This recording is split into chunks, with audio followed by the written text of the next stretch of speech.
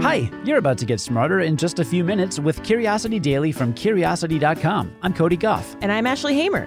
Today, you'll learn about how to be more productive by tapping into your ultradian rhythms. Then, you'll learn about how hearing works and why it's important to protect even when you're young, with help from author David Owen. Let's satisfy some curiosity. What's more effective? Working nonstop for 5 hours or working in 3 90-minute intervals spaced out with 20-minute breaks? It might seem like that first option is best if you're one of those workers who skips lunch and doesn't leave your desk until 5. But according to science, you'll be better off taking those breaks. It all comes down to our ultradian rhythms. Like circadian rhythms, ultradian rhythms refer to a sort of body clock that cycles regularly throughout our lives. But while circadian rhythms keep track of the 24-hour day-night cycle, ultradian rhythms roll in cycles that last between 90 and 120 minutes. During that time, your brainwave frequencies rise and fall. Basically, after you spend a long time concentrating on one task, your brain needs a break, so you get a natural lull in concentration every hour and a half to 2 hours. Studies have found that all sorts of things are affected by these cycles, like alertness and especially attention.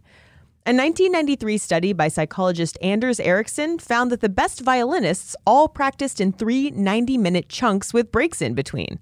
A 1995 study found that people generally maintain their sleep cycles after waking as periodic sleepiness cycles. That's why experts swear by a rest-activity cycle that builds breaks into the workday. So now that you know it's backed by science and actually the more effective choice, it's time to start taking those 20-minute breaks. Try setting a timer for 90 minutes, and when the timer goes off, you get up. Take a walk, grab a snack, or maybe even just rest your eyes for a bit. Your brain could use the break. I started doing this, setting a 90-minute timer, especially when I work from home. Because when I work from home, that's when I'm most notorious for rolling out of bed, heading over to my desk, sitting down at 9 a.m., and not getting up until like 2 in the afternoon. Yeah, and for people who tend to do that, I think this is a much better fix than some of these other productivity hacks like the Pomodoro technique where you just work in 25-minute chunks. That seems too short for me. I get really immersed and then suddenly the time's up and I'm out of it. Yeah, but long story short, you need a break. How often you take it is kind of up to you, but at least once every hour and a half or so. Yeah. You're never too young to start thinking about hearing loss. In fact, it's the things you do when you're young that'll determine how well you're able to hear when you get older. That's one of many lessons in David Owen's new book, Volume Control: Hearing in a Deafening World. David is a New Yorker staff writer and the author of more than a dozen books, and today he joins us to explain how hearing works and what happens when it stops working. Here's our conversation. So why should we care about our hearing as young people? Like, I'm in my 30s, I'm not going deaf, am I? No, I think that people tend to think of hearing loss as an old age problem, but it's really a lifelong problem. It's an old people problem that starts with young people. So it's the exposures to sound throughout the course of your life, and very often the loudest sounds that you expose yourself to are when you're young. I know in my own in my own life, it was the stuff I did when I was in my teens and 20s and 30s that has had the biggest impact on my hearing. It was the rock concerts I went to where my friends and I, we always sat in the front row. You know, I'd go home, I'd lie down on the floor in my room, and I had these big JBL speakers. I'd tip them together over my head and play music at full volume. And I mowed lawns without hearing protection. I fired guns at summer camp. I used power tools when my wife and I bought our house. That's the cause of the hearing difficulties that I have now. It's not stuff that I've done, you know, when I turned 60. So it's a build-up over time, basically. It's cumulative, and it tends to start young. Typically, the sound exposures that people have that are the loudest occur when they're young, because that's when you're doing all the crazy stuff. So I think maybe to understand better how we lose our hearing, it might help to take a step back and kind of talk about how our ears turn sounds into signals that our brains can understand in the first place. Could you give like a kind of a quick 101 of basically how hearing works? But what sound is just fluctuations. It's vibrations. It's fluctuations in air pressure. And so, you pound your hand on the table, and the table vibrates. Those vibrations cause the air in the room to vibrate. And as those vibrations reach your ear, as these little pulses of air pressure reach your eardrum, they push on it, push. And those vibrations are transferred across the 3 tiniest bones in the human body to the inner ear, to the cochlea, which is It's impossibly small. It's like if you can picture a miniature chocolate chip, it's sort of what it looks like. It's a little bit bigger than that and kind of the same shape. And inside it, coiled inside it, are these tiny, tiny membranes with even tinier cells on them that respond to different frequencies. Ions from the fluid that surrounds them enter into them and are turned into electric signals in nerves that go to the auditory centers of the brain. And that's what sound is. So it's these little tiny, tiny pulses that go to the brain. And our ears are phenomenally sensitive. An MIT sound engineer that I talked to said that if you took a newborn child and put the child in what's called an anechoic chamber, which is a room that is completely sound insulated inside so that there's no reverberation whatsoever.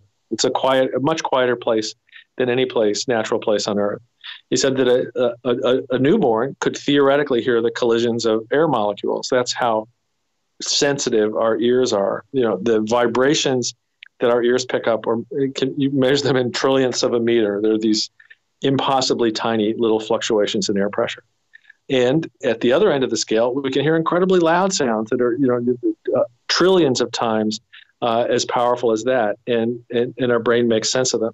But if we go too far up the scale, this incredibly delicate little machine with all these impossible moving parts, we can overwhelm it and break parts of it and break them in ways that they can't be fixed. So why is it that if I break my leg, it'll heal? Why is hearing not like that? Hearing doesn't, and it's unique among senses in doing that. If your tongue is constantly shedding and recreating taste buds, but ears don't do that. The ears you are born with are the only ears you get, and all these tiny cells and tiny, tiny nerve connections inside this tiny, tiny, impossibly tiny inner ear. Once they're gone, they're gone. So it pays to be careful early on. I now carry a pair of musicians' earplugs on my keychain, and I'll pop them in if I'm walking past some guys who are, for example, using gasoline-powered leaf blowers to blow leaves from one person's yard into another person's yard, or on a street in New York, if a fire engine or an ambulance goes by and I'm right there on the sidewalk, the siren is stuck in traffic, 20 feet away. That's an incredibly loud sound, easily loud enough to do hearing damage. And it's terrible because one reason we take our ears for granted is that we don't really appreciate how important hearing is. Now, people used to ask Helen Keller, which is worse, being deaf or being blind? And I think most people who can do both, who can both hear and see, assume that it would be much worse to be blind than it would to be deaf. And it's certainly what I always thought. But she always said that deafness by far was the worst disability, for the reason that when you can't hear, if you could hear and you suddenly can't hear, you're cut off from other people. So I think the one reason we're careless with our ears and expose ourselves to sounds that can potentially harm them is that we don't really appreciate how important this sense is to how we live in the world. Makes you think twice about blasting our podcast at full volume, doesn't it?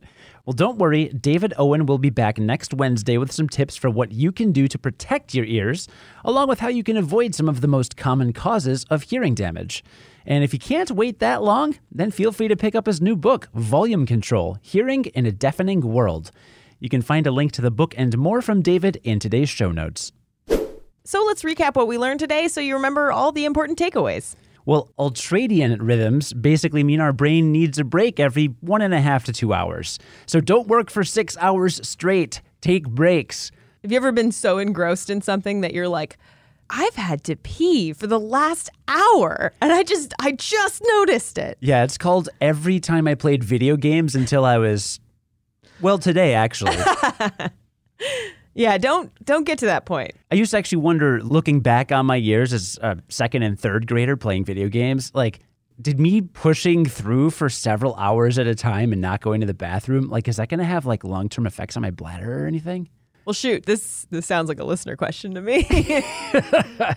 Or better yet, let's just not think about it. Sure. I'm fine with that. That fixes everything. Mm-hmm. But speaking of long-term damage, hearing damage is not just an old person thing. It's a young person thing that adds up to become an old person thing. So when you're young is the time to protect your hearing. And this is a huge thing for me. Like David Owen, I carry musicians' earplugs on my keychain. Everyone can get a pair. They're like $12 online. They're just like a keychain.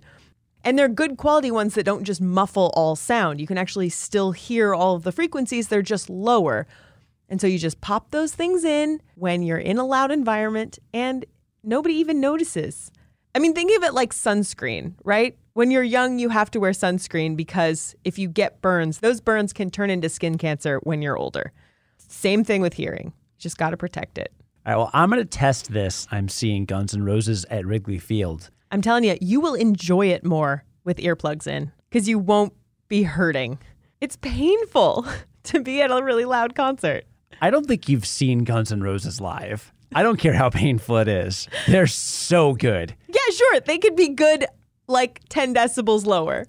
And part of the reason it's so important is because once we lose that hearing, it's gone. Those cells don't regenerate. And then you'll never enjoy Guns N' Roses again. Okay, so now I'm convinced. Today's first story was written by Ashley Hamer, who's the managing editor for Curiosity Daily. Script writing was by Cody Goff and Sonia Hodgen. Curiosity Daily is produced and edited by Cody Goff. Join us again tomorrow to learn something new in just a few minutes. And until then, stay curious.